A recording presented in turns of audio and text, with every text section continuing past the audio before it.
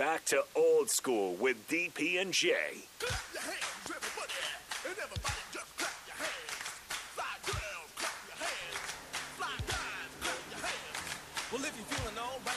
Final segment of Old School. We'll hand it over to Harrison Arns. He will lead you up for 45 minutes or so, and then hand it over to Nick Sander, Jay Foreman, to call tonight's Lincoln Public Schools high school football game as well.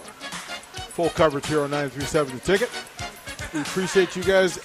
If you would, kind sir Nathan Brennan, would you present that care package to our friends from our friends at Beatrice Bakery? Absolutely, DP. So today it comes from James, and he says, I'm a teacher at a small school just outside of Lincoln. One of my students just found out that her health problems for the last couple of years are due to a benign tumor in her brain. Meeting with doctors next week to figure out the plan of action. She's definitely down and out and would love the package from Beatrice Bakery. And I'm going to assume that we can definitely fulfill that request. Nathan, you were right. We will try to add some joy, just a smile, a distraction, a signal that they're not going through it by themselves as well. So yeah, it could be down, but you ain't out. Right. Because we here. We're going to rally for them. And nothing that could make her feel better than Huskers beating the brakes off them Sooners tomorrow. Let's get it. Beat the brakes off. Let's get it, Jay Foreman. All right, Jay, let's turn it to college football. College football tonight, 6:30 kickoff. The Noles of Florida State travel to Louisville. Yep, that's a little mini rivalry that people don't understand. Both teams are on the uptick. I think Louisville has one of the quietly kept, one of the better quarterbacks in the nation. Oddly enough, JoJo Doman's younger brother, I think, is number 2 there, and he's a junior, so he should be starting next year. But I like what I saw from Florida State, even though they had end-of-the-game play calling and clock management. I like their defense. I like their physicality, and I think they've taken a big step forward in getting back to some sort of, to be recognizable. So I like Florida State, even though they're on the road in Louisville, which is a hard place to play, especially on a Friday night in Louisville.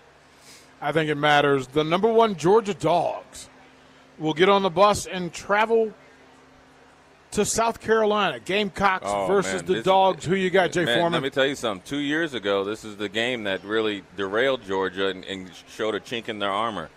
Kirby Smart is going to remind them of that.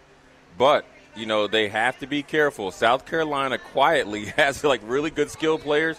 Spencer Rattler's there. They haven't really caught fire offensively because they've been winning. Defensively, they're going to have some speed and come to hit. They're going to be competitive. But I think Georgia is too good of a well-oiled machine right now. If this was later in the season, week 7, 6, 7, 8, I would say I have a different prediction. I'm going to go Georgia Bulldogs by 10 points. I like this one. The number 12 BYU Cougars travel to number 25 Oregon. Hey, BYU, I'm going to tell you this. BYU said, come one, come all. We'll play Baylor.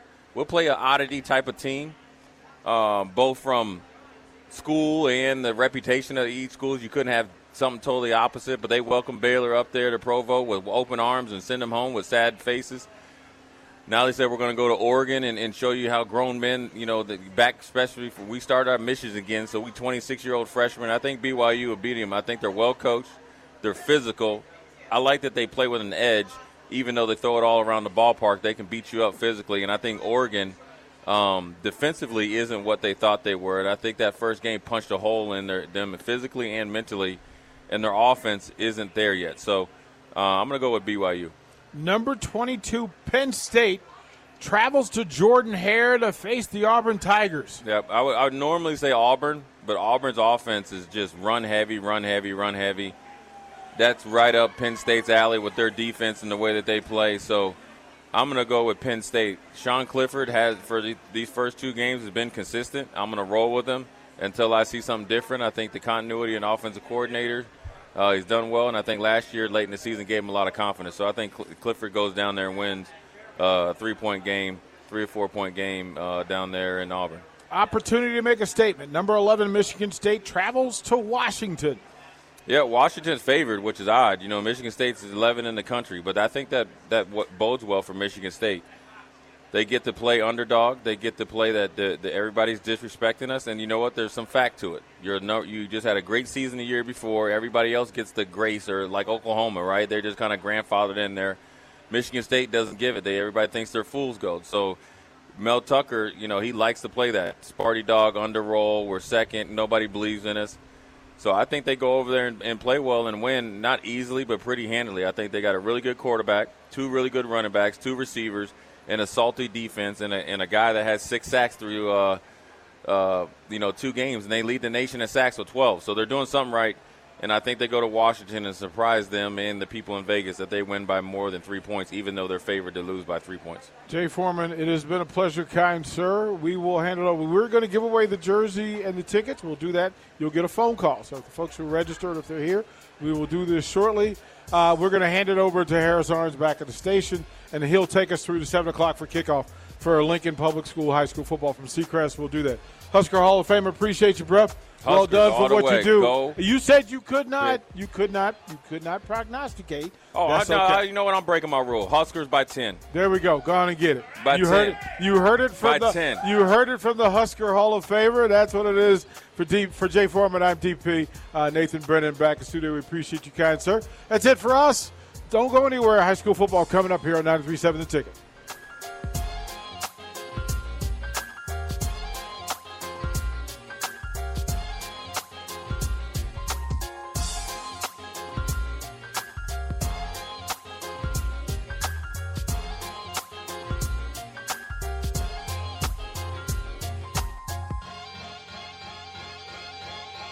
Guys, are you worried that you're losing your hair? Do you look in the mirror and see less hair looking back at you? Maybe you're thinking, it's cool, I'll shave it. Or I'll just wear a hat from now on. Or maybe even, I'll just break the bank to get plugs. But before you shave, hide, or replace your hair, have you thought about regrowing it? Because there are effective, FDA-approved treatments that work. One is a prescription clinically proven to prevent further loss. The other is clinically proven to regrow your hair in 2 to 4 months. And both are available from Roman for just $1 a day. Just complete a free online visit. Roman connects you to a U.S. licensed healthcare professional who will work with you to find the best treatment plan. Then Roman sends everything you need right to your door with free shipping and in discreet packaging. Not just once, but every month. So guys, are you Roman ready for a thicker, fuller head of hair? Go to ro.co/regrow. Do it today, and Roman will give you 20% off your first order. That's ro.co/regrow.